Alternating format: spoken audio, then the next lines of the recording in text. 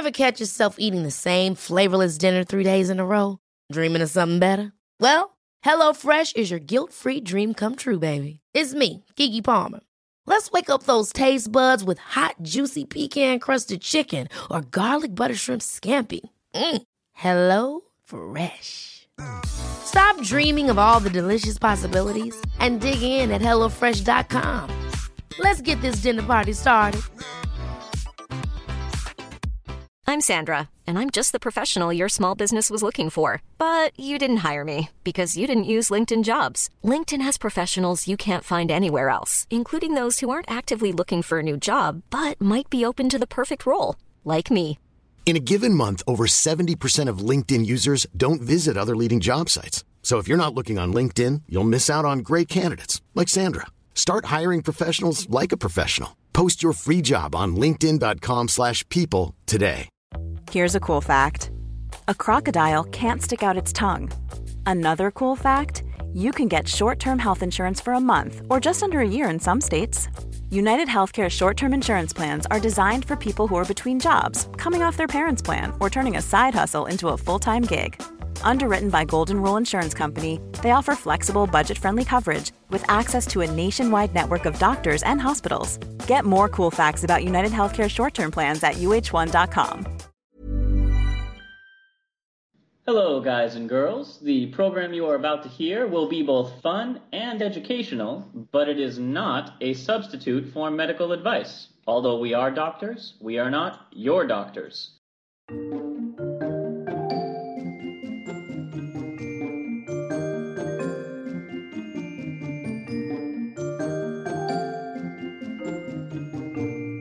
Hello, and welcome to Travel Medicine. As always, I'm your friendly neighborhood internal medicine doc, Dr. J. Hey-o, Dr. Santosh here, your amazing pediatric infectious disease doc and researcher. Amazing's good. I still feel like you're uncanny. Was I uncanny? Anyway, Happy New Year! Or possibly Happy New Year's Eve. Yes. Depending on when we air this. You see, listening audience, sometimes we record this before we air it, and I actually have enough time to edit. Other times, it's done last minute. See if you can figure out which one this episode is. With no context clues whatsoever, because you may in fact edit out the point where one of us actually says what it is. So, Santosh, for our first episode of the new year, I wanted to do something thrilling, exciting, full of clandestine investigations and secret codes.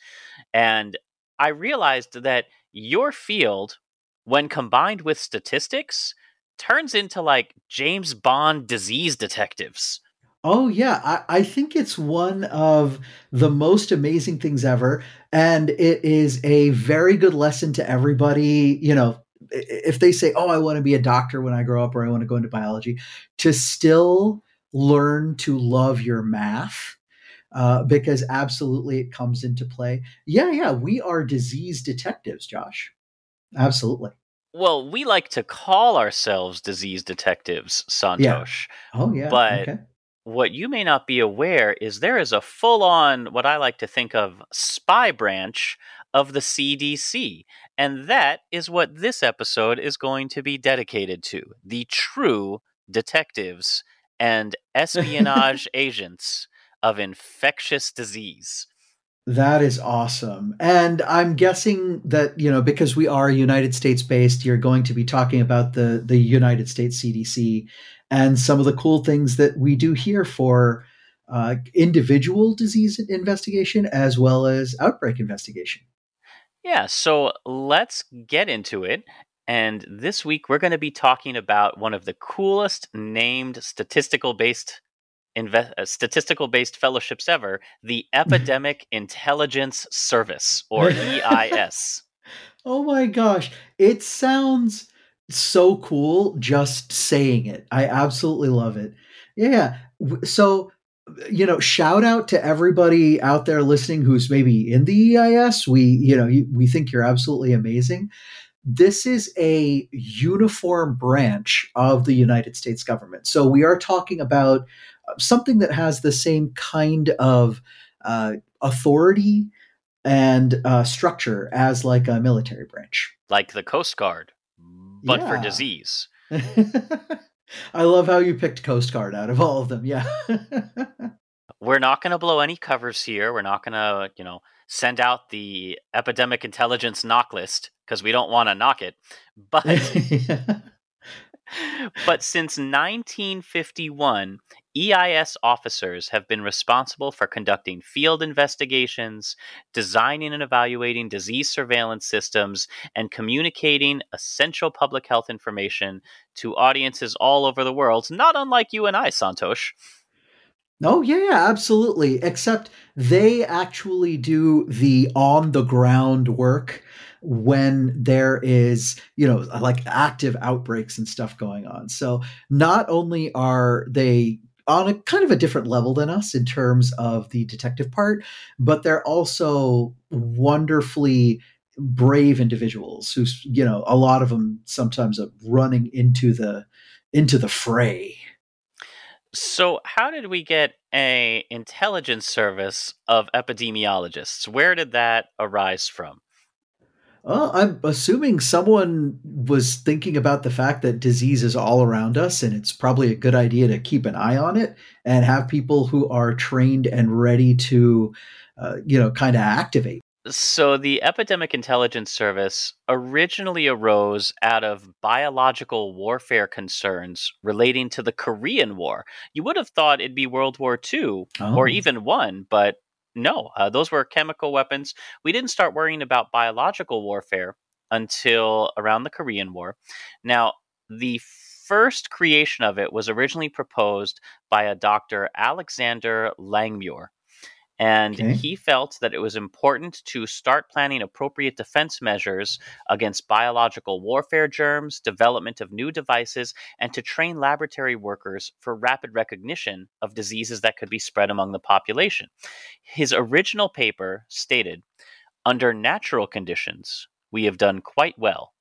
The problem, as it is now reflected, is that we have done so well, we have not had sufficient epidemics to keep us alert to the symptoms that accompany such outbreaks. We have had no opportunity or need to be especially alert to the epidemiology of such rapidly spreading diseases. We have forgotten there is an epidemiological aspect to all our work. In fact, sometimes I fear we have forgotten that we have epidemiologists in our health departments at all. Yeah, and well, there are a couple of things here that, I want to agree and disagree with. I do not think we had done well up until this point. The 1918 flu had definitely happened when Dr. Langer was here. So and plagues and whatnot. So he is talking somewhat, recently in terms of understanding and addressing disease, like 1940s and beyond. But there is a very interesting point here that he's making, and it harkens back to one of our favorites, Jon Snow, Josh, which is not just like recognition of, oh, this is what a disease looks like its symptoms and this kind of thing, but this is how you can mathematically describe the spread of it and locate the origin of disease and ultimately, find a way to stop it in its tracks when it's spreading, treat the people, and if possible, eliminate it. And it's a real boots on the ground, since early reporting is prerequisite to early recognition and establishment of our defense.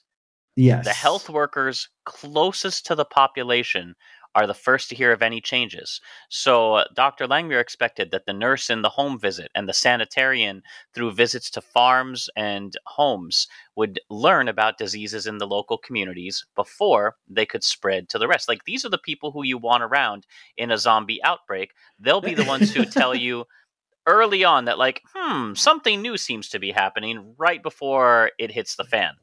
Yeah, So, to go along with the fiction analogy, this is also the folks who are most often ignored in like an outbreak type of a movie where, it's like, oh, we're gonna listen to some nerd in glasses. Like Yeah, Well, let me tell you about this nerd in glasses. Dr. Langmuir studied medicine at Cornell, yeah. public health at Johns Hopkins, earned his Ooh, degree in 1940, and even before the U.S. entered World War II, he was a consultant to the Armed Forces Epidemiological Board and okay, accepted a post on the Commission for Respiratory Diseases at Fort Bragg. okay. All So, right, this very is cool. somebody who really had a strong military background. Now, Hmm. the Epidemic Intelligence Service started on September 26th, 1951, with the stated purpose of investigating disease outbreaks that are beyond the control of state and local health departments, to enforce interstate quarantine regulations, and to provide epidemic aid at the request of state health agencies. If we're making the Avengers analogy, we needed to assemble a team of talented individuals to fight the diseases that no one doctor could fight on their own. Yeah, yeah. So, Josh, correct me if I'm wrong. So, the CDC had been established at this point, correct? Uh, Not in the form that we know it. It Oh, okay. So the Epidemic Intelligence Service's first staff members Yeah. consisted of 21 medical officers from the U.S. Public Health Service. Okay. So this was the previous incarnation. And, public health does start very locally. So it is important to train and send folks, whether they're doctors or nurses, to recognize diseases in a very local areas. But you need to be able to network them, bring them together, which is really what the current CDC does, and I guess the Public Health Service. But they needed an extra kick of a service here. It looks like folks who could really go in when things got bad. So at the newly formed CDC, Okay. epidemiologic intelligence was listed as a defense expenditure. The CDC had a Oh, defense budget. yes.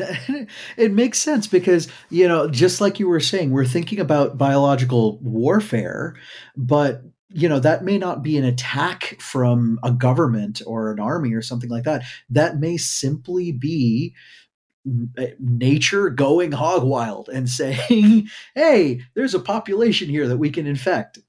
So listen to some of these early steps that were taken and think about how much has changed or stayed the same in our now post 9/11, post COVID, more modern day era.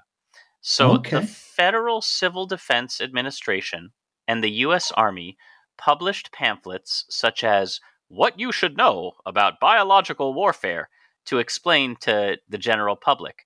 And the Okay. pamphlets at the time stated the main danger of biological warfare came from aerosol sprays that could be carried aboard airplanes or submarines, Okay. blown into the intake of a factory ventilation system. Oh, yes. S- Uh-huh. Secret agents could try to poison food and water supplies. Plant and Oh. animal diseases could be unleashed to destroy food supplies. And a list of sample biological agents, so kind of them to include, was plague, typhus, cholera, smallpox, anthrax, glanders, and botulinum. Now, Yeah, yeah. And these, by the way, are still, many of those are on our lists of potential, bioweapons. And that's still part of our parlance today. they also offered some very specific advice. If an alarm sounded, and what kind of alarm when you're talking about the entire country is a little unclear. I guess the emergency broadcast system. Sure. And Um, probably over radio at first and then, television and yeah. but when an alarm sounded, people should get to a shelter, stay until an all clear signal sounded, and afterward, polluted clothing should be washed, boiled, or dry cleaned. People Okay. should be careful what they eat, preferably consuming canned or bottled goods with unbroken seals, and to Yes. boil all foodstuffs for 10 minutes and use, a handy service gas mask that we all keep around to protect against airborne pathogens. Yeah, oh, now I guess the modern day equivalent would be like our wonderful handy dandy N95 or KN95. Sure. So these pamphlets gave kind of a weird mix of anxiety, information, and reassurance. This is in the same era of duck and cover for nuclear attacks. Yeah. So Okay. So there was some safety theater going on here. yeah, and there was also, well, okay, you want to talk about safety theater? There was Sure. also a television program called What You Should Know About Biologic Warfare. Oh, And okay. some of the things, and again, it was starring the same Alexander Langmuir who founded the Epidemic Intelligence Service. Sure. It was Uh-huh. aired by the Department of Defense as part of a weekly Johns Hopkins University science program. Okay. So the program would present a compelling case for the threat of biologic warfare and the importance of public health as the country's best defense against this. And here's some of the things that Langmuir did. He would turn on a blender filled with dry ice for a demonstration of how clouds of aerosol mist could contaminate a whole studio and infect everyone inside. Wow. Okay. He Okay. used a can of insecticide to demonstrate the working of aerosol sprays. And Okay. then, after showing that, he's like, now imagine an enemy could mount aerosols on airplanes and cover a city with a vast cloud of infectious material at any time without you knowing about it. Okay. He injected colored liquid into the model of a water supply of a city to show how easy it was for an agent to spread. And all of this was, again, kind of meant to scare people into taking better steps against public health. So, how could anyone protect or defend against such an attack? The only real answer was to build a complete biological warfare defense program based on the existing public health system, but using more effective sampling methods to employ faster reporting of disease incidents, more spread out laboratory facilities, extensive immunization programs, and better investigations of all outbreaks of disease. This was like Bill Nye on steroids, like trying to scare straight all of the country into, being prepared. I love it. I don't think there's anything, too frightening here. You're doing your best to demonstrate what can happen when things that are essentially invisible, right? So either bacteriological, virological, or fungal agents by and large, and you can't see them when they're sneezed out or aerosolized or anything like that. So you need to have something that you can actually illustrate and show, okay, this is what it looks like. So I love these types of demonstrations. This wasn't the full-on science part, like the epidemiological investigations part. That's coming. But this is just to at least get people's, imaginations flowing about here's the Oh, problem. all these things were done as a blueprint. This was a man on a mission. He wanted to take his military knowledge, apply it to public health, and this program was basically a blueprint not only for the creation of the Epidemic Intelligence Service, but Sure. also a plan for the future development of the CDC, which, as we mentioned, kind of began taking place at the same time. Now, Okay. before we go into what the modern EIS looks like, since 1951, over 3,000 EIS officers have formed from that original 21, and they Okay. have been involved in domestic and international response efforts across the decades. So here's just a brief sample, and I know, Santosh, you'll recognize some of these. In the Hmm. 50s, they were mostly working on polio, lead poisoning, and Asian influenza, Yeah. investigating outbreaks of the common or concerning diseases. In the 1960s, they were looking at clusters of cancer and smallpox. By the Okay. time the 70s came around, you added Legionnaire's disease, Ray's syndrome, and Ebola. Oh yeah, Reye syndrome. And so the Reye syndrome, by the way, was a relatively newish discovery of what aspirin did to children when it was used improperly. So In the 80s, they were called on to investigate birth defects like those caused by thalidomide, the new outbreak of a mysterious disease known as HIV, oh and yes. a much older disease that we had known about but was popping up again, toxic shock syndrome. Yeah, the toxic shock syndrome specifically was super interesting. Again, a little bit like the Reye syndrome. This one actually came about because we had the super absorbent tampons, right? And there were these a cluster of these toxic shock syndromes, which was appearing in young women, and they had to go through and actually hunt down. Oh my gosh, there's Staph aureus that's being incubated in these ultra absorbent tampons that are being kept in for way too long, and then they had to go through how to eliminate the problem. And Josh, there's nobody in medical school, for instance, graduating today, who even knows about this because they did such a beautiful job eliminating this problem. In the 1990s, they worked on tobacco along with the West Nile virus and contaminated water. So, Mm-hmm. Flint, Michigan, you have EIS officers to thank. Like, they Yep. are in the 2000s, the post 9/11 anthrax attacks. Remember those? Like, we're finally reaching the era where, some of our younger listeners might be like, oh, finally. Yeah. Yeah. These are the folks, the uniformed officers who went through and some of these in an emergency situation, some of these in a slow outbreak situation, Some of these for the investigated. Jack in the Box E. coli Yes. 0157H7 Uh-huh. or Uh-huh. SARS or even Hurricane Katrina. Yep. Uh, Uh-huh. Uh-huh. in Uh, 2010, fungal meningitis, Ebola again. You think they would have gotten it the first time. no, no, unfortunately, and even up to the modern era, different strains and outbreaks of Ebola are happening kind of sort of all the time.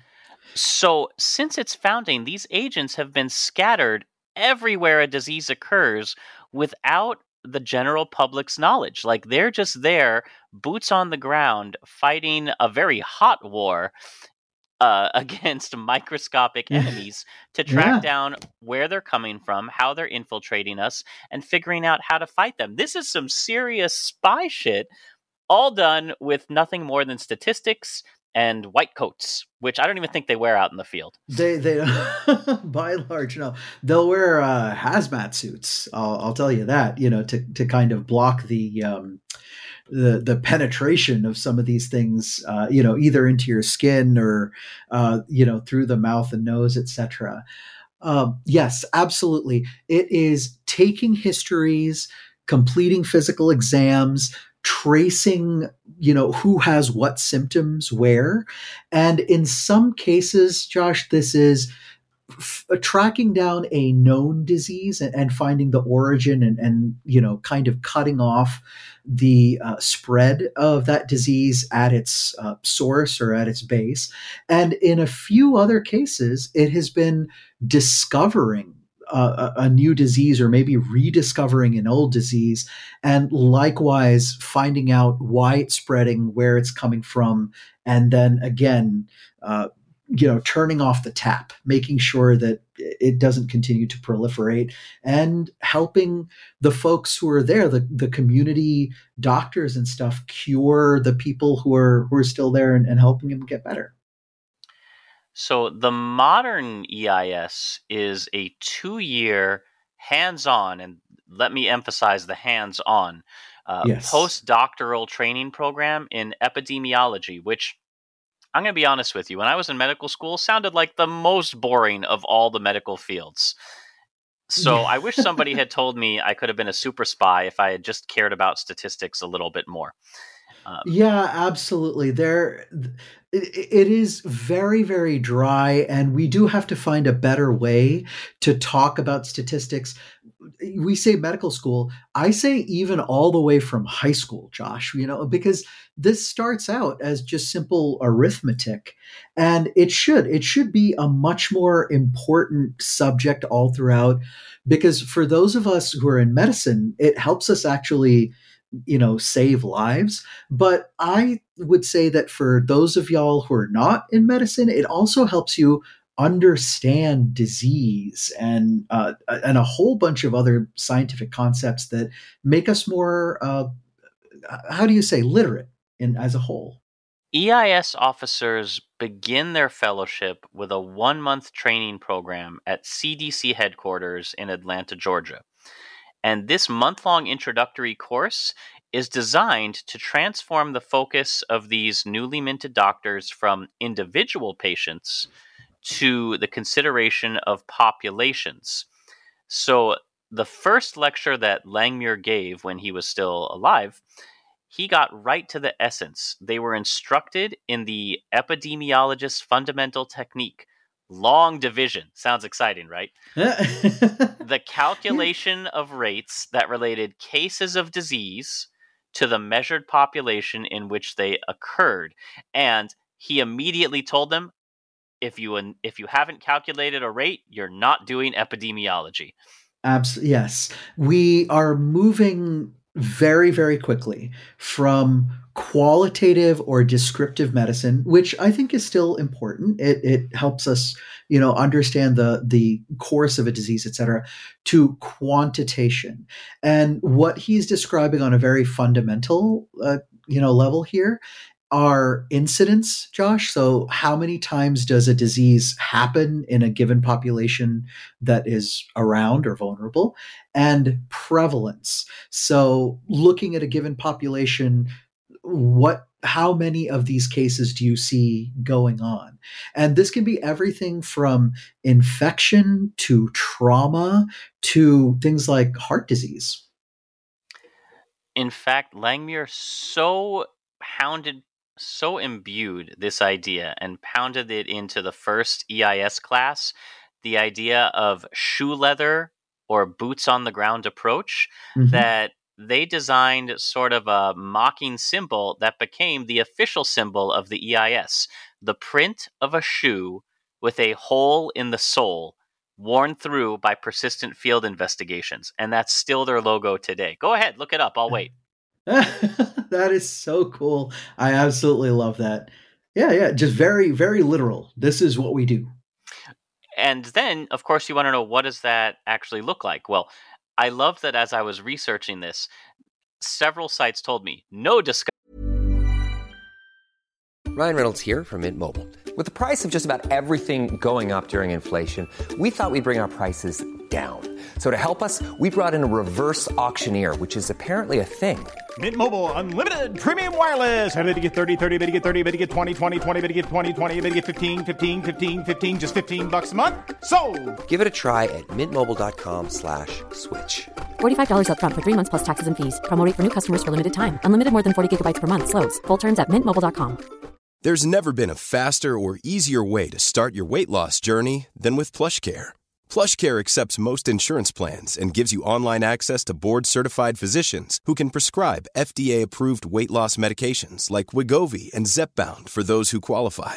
Take charge of your health and speak with a board-certified physician about a weight loss plan that's right for you. Get started today at plushcare.com/weight-loss. That's plushcare.com/weight-loss. plushcare.com/weight-loss. Session of the EIS course would be complete without some mention of the Oswego County food poisoning exercise. And I'm like, oh, of course. What is that exactly? And it was the first problem presented in the course, and deceptively simple. In April of 1940, an explosive outbreak of gastroenteritis followed a church supper in the small rural village of Lycoming. Discover where it came from. Trace it down. So this is kind of cool because I hearken back again to our friend in London, John Snow. No, not that one. Who, was tracing cases of gastroenteritis. In that case, I believe it was salmonella, Josh. Was that right? Or was it cholera? It was the Oswego County food poisoning exercise? Oh, no. The John Snow. But John Snow was cholera. Was cholera, right. So he traced out, okay, where's the diarrhea? Oh, okay. And almost like, looking at a gradient. Oh, it's more here, more here, more here. Oh, there's the pump. And, he found the water pump where everything was coming from, just like that.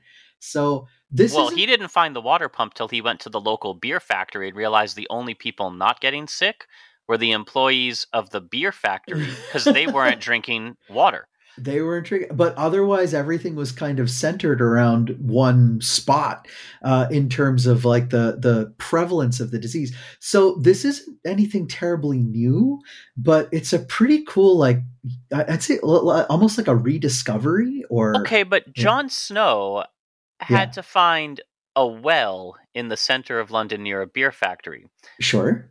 Our EIS officers had to trace down not only the source, which was a staphylococcal contamination of ice cream at the church supper, Okay. but that the infection came from one of the food handlers who had a small draining infection on her hand as she served and prepared the ice cream. Oh wow. So they found the in this particular case, which doesn't always happen by the way, a like a patient zero type. Yeah, so that was the traditional first case they were given, which is how far down are you willing and able to dig to solve this? A passing grade would be like, okay, yeah, you found out that what contaminated everything and caused this explosive gastroenteritis was contaminated ice cream. But did you know it was staphylococcal? Did you know it was from this food worker who had an injury on their hand? This is the level of detail that these people are trained to sort of interrogate down to. So let's talk Sure. about what this course looks like. I told you it's a 2-year fellowship. So the first Okay. month is really the only time you're on site at the CDC, and you get in depth information and guidance on a whole bunch of topics like federal employment protocols, the competency requirements, how to investigate outbreaks, how to conduct epidemiologic research and surveillance, aka infectious stakeouts, to Sure. evaluate surveillance systems, analyze data, and even looking at things like collaborating with state and local health departments. Now you've got our Mulder and Scully who are there to be like, we've heard a lot of people have been sneezing in this area. Is it is that out of the ordinary for you? So it's an interesting challenge, right? Because you do have to find out what's going on, but you can't be so disruptive as to, basically mess up your information sources. You do have to keep the trust of the people who you're trying to help. And to do that, aside, like you can't just dig, you still have to respect their boundaries, their privacy if they say so. You do have to stay within the boundaries of the law. So Josh, no cowboy crap. So Okay. pretty much when he says stay within the boundaries of the law, anything that you saw on House MD, don't do that. Yes, yeah, that kind of like breaking and entering in order that was Noah's bueno. When you are committing to caring for a population and a group of people, that means that you are respecting them as human beings throughout the entire process. So no going apeshit just because you want to quote unquote solve the puzzle. You're still a doctor and you still have those obligations. So that's the first month. Then you also get a 1 week course in the fall that teaches you how to effectively communicate written and orally, Mhm. visualize data, and presentation development, as well as communicating with news media. Oh, yes. Very, very important. So you've got to be able to tell people about this in a proper and succinct kind of way. And, the answers to a lot of these questions can sometimes be nuanced and a little bit like interlaced and stuff. But for the public, you have to be able to break it down simply and give them, some like soundbite type answers that are still really accurate and helpful. For the remainder of their service, there's also a 1 week summer course at the beginning of the second year to teach you scientific writing, and a conference every year where the EIS officers present their work. And we'll get to that in a moment. But essentially, after that first month of training, EIS officers are assigned to operational branches within the CDC or at state and local health departments around the country. So there is an intelligence officer in your neighborhood right now. And placement is, of course, a highly competitive matching process. People want to be where the outbreaks are. Yes. Um, Yeah. We and we actually we get into this to actually hunt down disease. So it's it's kind of the equivalent of, the fireman or something like that. It's like, yeah, I came here because I want to, help put out fires. So the CDC pairs EIS officers with a handler, just like spies. Each one gets paired with a public health advisor, or PHA, forming a EIS PHA operations team. Okay, very And cool. it's a very common recruiting pathway into the Public Health Service Commissioned Corps, which is a whole other episode. Yeah, these two services do work hand in hand, so it's important to be conversant with both of them. But yeah, we'll focus on the EIS this time. So Langmuir believed that each epidemic aid call, because remember, part of the mission was to lend aid to state and governments when they couldn't handle on their own. Each epidemic aid call was an adventure and a training experience, even and especially the false alarms. Whereas local officials would be focused on a resolution of their specific problem, the EIS officers were trained to bring a larger perspective, using their investigation to probe more general questions, looking into causation, as well as national concerns that may transcend the borders of the state being assisted. So you have research embedded in service. Yes. And this is terribly important. And this is why it's really important to have this national program in a setup that we have here in the United States. There are different rules and standards and everything that change by state. And sometimes state and county authorities are they can only do so much based on what their resources and their rules are. But now here you have a national group that can bridge county, state, and local services together, augment them with other folks who are helping them out, and then be able to kind of expand their search from maybe like a county out, broadly. And sometimes this is very, very necessary when you're crossing a state border, say like between California and Nevada, but the outbreak is crossing that border. So you need a person from the EIS to actually help broaden the search like this. I'm just picturing a local scientist driving all the way to the border going, oh no, it's beyond my No, jurisdiction. no. Well, it's a little bit like that, but that local public health officer may not be able to legally obtain records, or go through patient files or this kind of a thing, because again, we still do want to protect our patients' privacy rights and all that other stuff as we're searching. So Langmuir insisted each instance of epidemic aid conclude with both practical recommendations for control of the immediate problem. Don't show up and be like, oh, fascinating.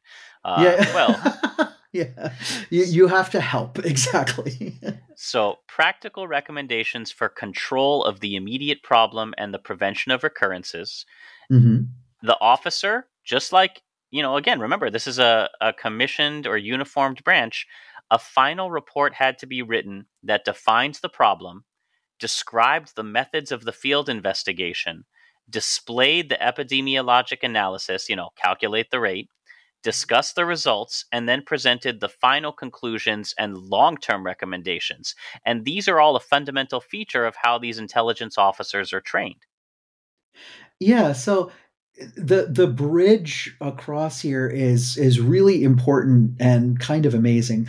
You cannot just be the aha person in this case. You can't just like you said, you can't just be like the fascinating and then kind of piss off. You do have to provide care and help to the public health officers on the ground, and then the people, of course, who are being afflicted. So you have to be of service. But the broader service, which is really cool, is now you have collected this data and information. So should this outbreak happen again, or should it happen in another area, or something like it has happened, we now have wisdom and intelligence to build on. Now, during their yearly conference, even to this day, the Alexander D. Langmuir Prize is awarded to a current officer of the EIS for the best scientific publication.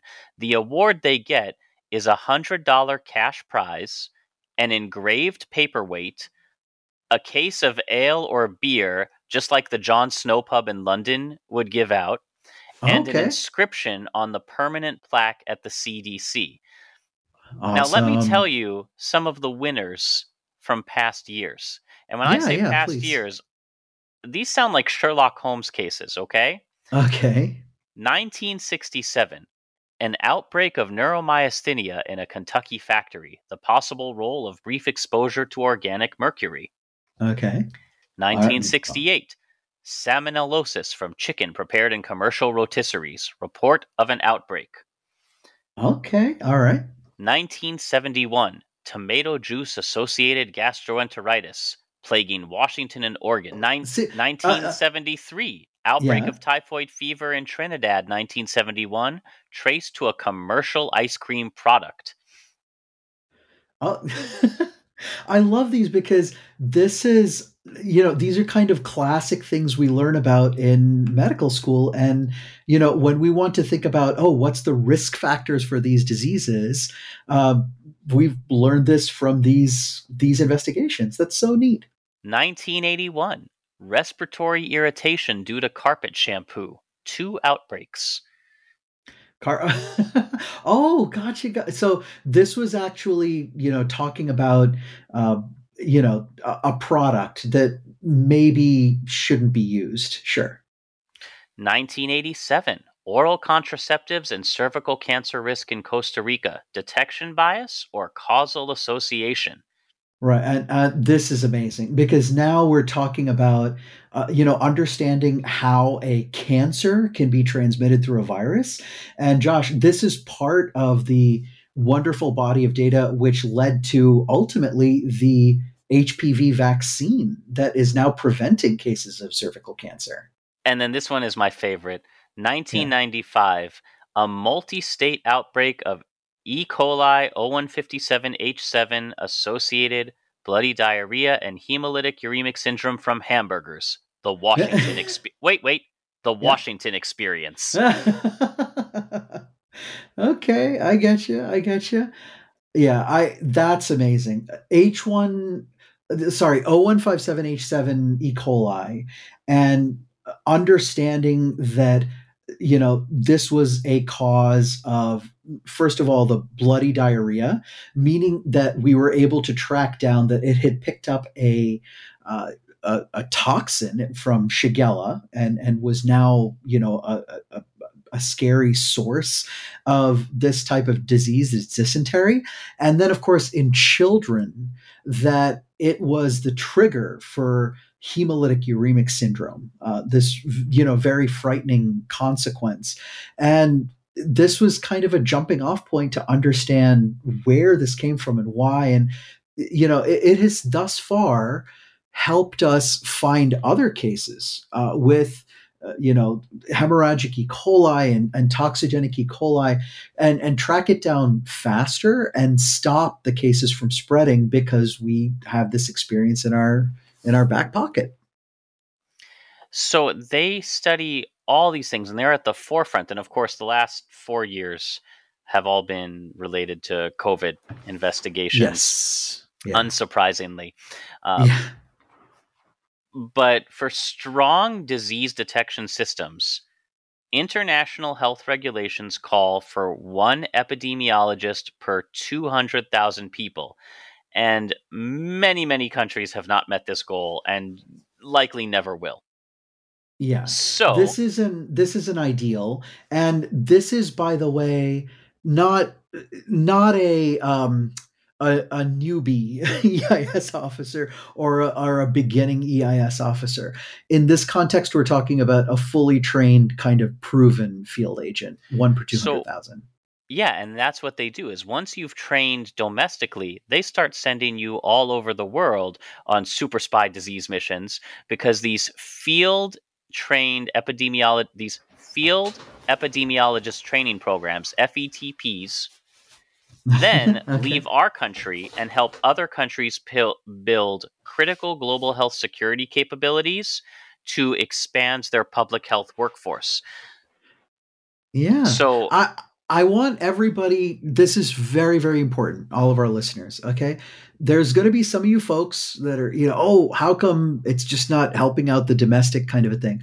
Listen, we are all on this planet together, and we now have seen a pandemic start in a smallish city in China and make it very quickly all around the world. So, people, if you think locally and act globally, you can actually, prevent epidemics and pandemics from reaching your back door or your front door by attacking it anywhere at the source where it is, anywhere around the world. So, given all these clear historical panels, like EIS officers after training serve on the front lines of public health, protecting Americans and the global community, training under the guidance of seasoned mentors. And when disease outbreaks or public health threats emerge, they investigate, identify, and implement to prevent further spread of disease. Tell me that's not some James Bond style business. Yeah. Now This is so cool. there is a movie, there is one and only one movie I can think of about the EIS, and it's a thrill ride, although it's a little hard to watch in a post-COVID era. Oh, And that as is in like emotionally difficult. yeah, and that is of course the film Contagion. Are you familiar with it? I'm familiar. I don't think I've ever actually seen it. I'm a bad infectious disease doctor. I have not So actually watched it through. it's currently on Hulu. It Okay. was made in 2011 by Okay. Steven Soderbergh with Matt Damon, Lawrence Fishburne, a couple other big names about the threat posed by a deadly disease and the international response. And we follow one EIS officer as they race to figure out where contagion begins. So Okay. here's this is real tough. It has Gwyneth Paltrow in it. Well, So well, here's the no, it's okay though. Here's the okay. thing. Okay. When Gwyneth Paltrow returns to Minnesota from a Hong Kong business trip, she Okay. attributes the malaise she feels to jet lag. However, 2 days later, Beth is dead, or 2 days later, Gwyneth is dead, and doctors tell her shocked husband Matt Damon they have no idea what killed her. Soon, Okay. many others start to exhibit the same symptoms, and a global pandemic explodes. Doctors try to contain the lethal microbe, but society begins to collapse as a blogger fans the flames of paranoia. Oh. Oh. So this is a little interesting because um, Gwyneth has been known to blog, I believe. So, the movie itself was inspired by an outbreak of the Nipah virus, not the COVID. Right. So Nipah, I believe, is one of the other hemorrhagic fever viruses. Uh-huh. But a lot of it draws parallels that I think all of us can identify with in this day and age. So worth a watch, and you really get to see the firsthand experience of what EIS fieldwork looks like. Now, we mentioned the counterpart to the EIS is the U.S. Public Health Service, which is a Yes. uniformed service. And they actually have, I know we're not really talking about them a lot because we're running a bit short on time, but Okay. I just want to include that they have a march, like with lyrics. Like a John Philip Sousa type march. Yeah. And Yeah. and Okay. I don't know the tune, but I'll tell you the lyrics Okay. because it's just great. Are The mission yeah. Go ahead. Go ahead. The mission of our service is known the world around. In research and in treatment, no equal can be found. In the silent war against disease, no truce is ever seen. We serve on land and the sea for humanity, the Public Health Service team. I love this. So this is a march that you would talk about, as a for instance, the Marine Corps have their famous march, the Army, the Navy, etc. A march was created for this uniformed service. Yeah. That's So awesome. That's it for this week. Next time, we'll come back and tell you a little bit of counter espionage, the secret history of the CDC. Oh, okay. Very nice. Very nice. Because Yeah. I don't think you know everything there is to know about the CDC, Santosh. I don't think so either. I'm learning quite a bit, and I thought I knew about the EIS. I will tell a wonderful story because I do want people to know the Infectious Disease Society of America, which is one of our our big academies here talking about infectious diseases here in the United States. When we go for ID week or the actual annual meeting, which actually this year is going to be in Los Angeles, they get together and there is a section of Meet the EIS, and it's one of the most popular panels that they do over there to talk about. So I thought I knew a lot about it and what they did, but uncovering the history and all the cool stuff that they do just makes me super excited and happy. That's awesome. So that's it for this week. As always, we love to hear your comments, questions, and feedback. If you'd like to support us spiritually, emotionally, or financially, links to do that are in the show notes, along with links for further reading. You can also sign up for our mailing list and find out about upcoming live tours and performances that we will be doing, or just, shoot us a message to say hi. We love hearing from you. If you have episode ideas, if you have questions that you want us to answer, anything and everything that we could do to expand your interest, your knowledge in health and medicine, we are here for you. We are on all the podcast platforms, all the social medias, and we're even on TikTok now. So find me at Dr. J Talks Medicine. Love it. As always, the show is produced by me with a lot of help from Dr. Santosh and friends. Our theme music is composed by Rachel Leisure. Until next time, keep a song in your heart, soap on your hands, a shot in your arm, spin a globe, and when you've done all those things, pick a place to go investigate a disease, and happy travels. Bye, everybody.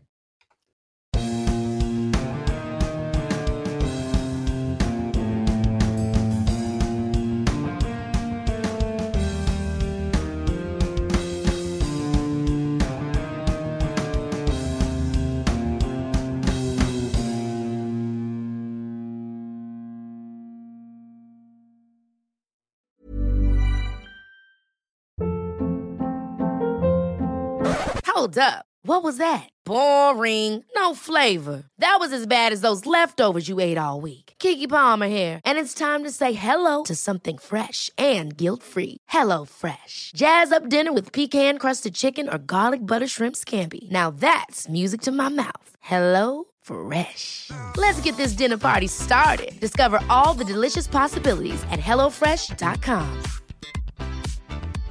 Hey, it's Paige DeSorbo from Giggly Squad. High quality fashion without the price tag. Say hello to Quince.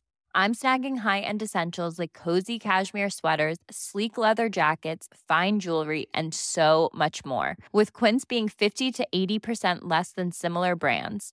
And they partner with factories that prioritize safe, ethical, and responsible manufacturing. I love that. Luxury quality within reach. Go to quince.com/style to get free shipping and 365-day returns on your next order. Quince.com/style. Imagine the softest sheets you've ever felt. Now imagine them getting even softer over time. That's what you'll feel with Boll & Branch's organic cotton sheets. In a recent customer survey, 96% replied that Boll & Branch sheets get softer with every wash. Start getting your best night's sleep in these sheets that get softer and softer for years to come. Try their sheets with a 30-night guarantee. Plus, get 15% off your first order at bollandbranch.com. Code BUTTERY. Exclusions apply. See site for details.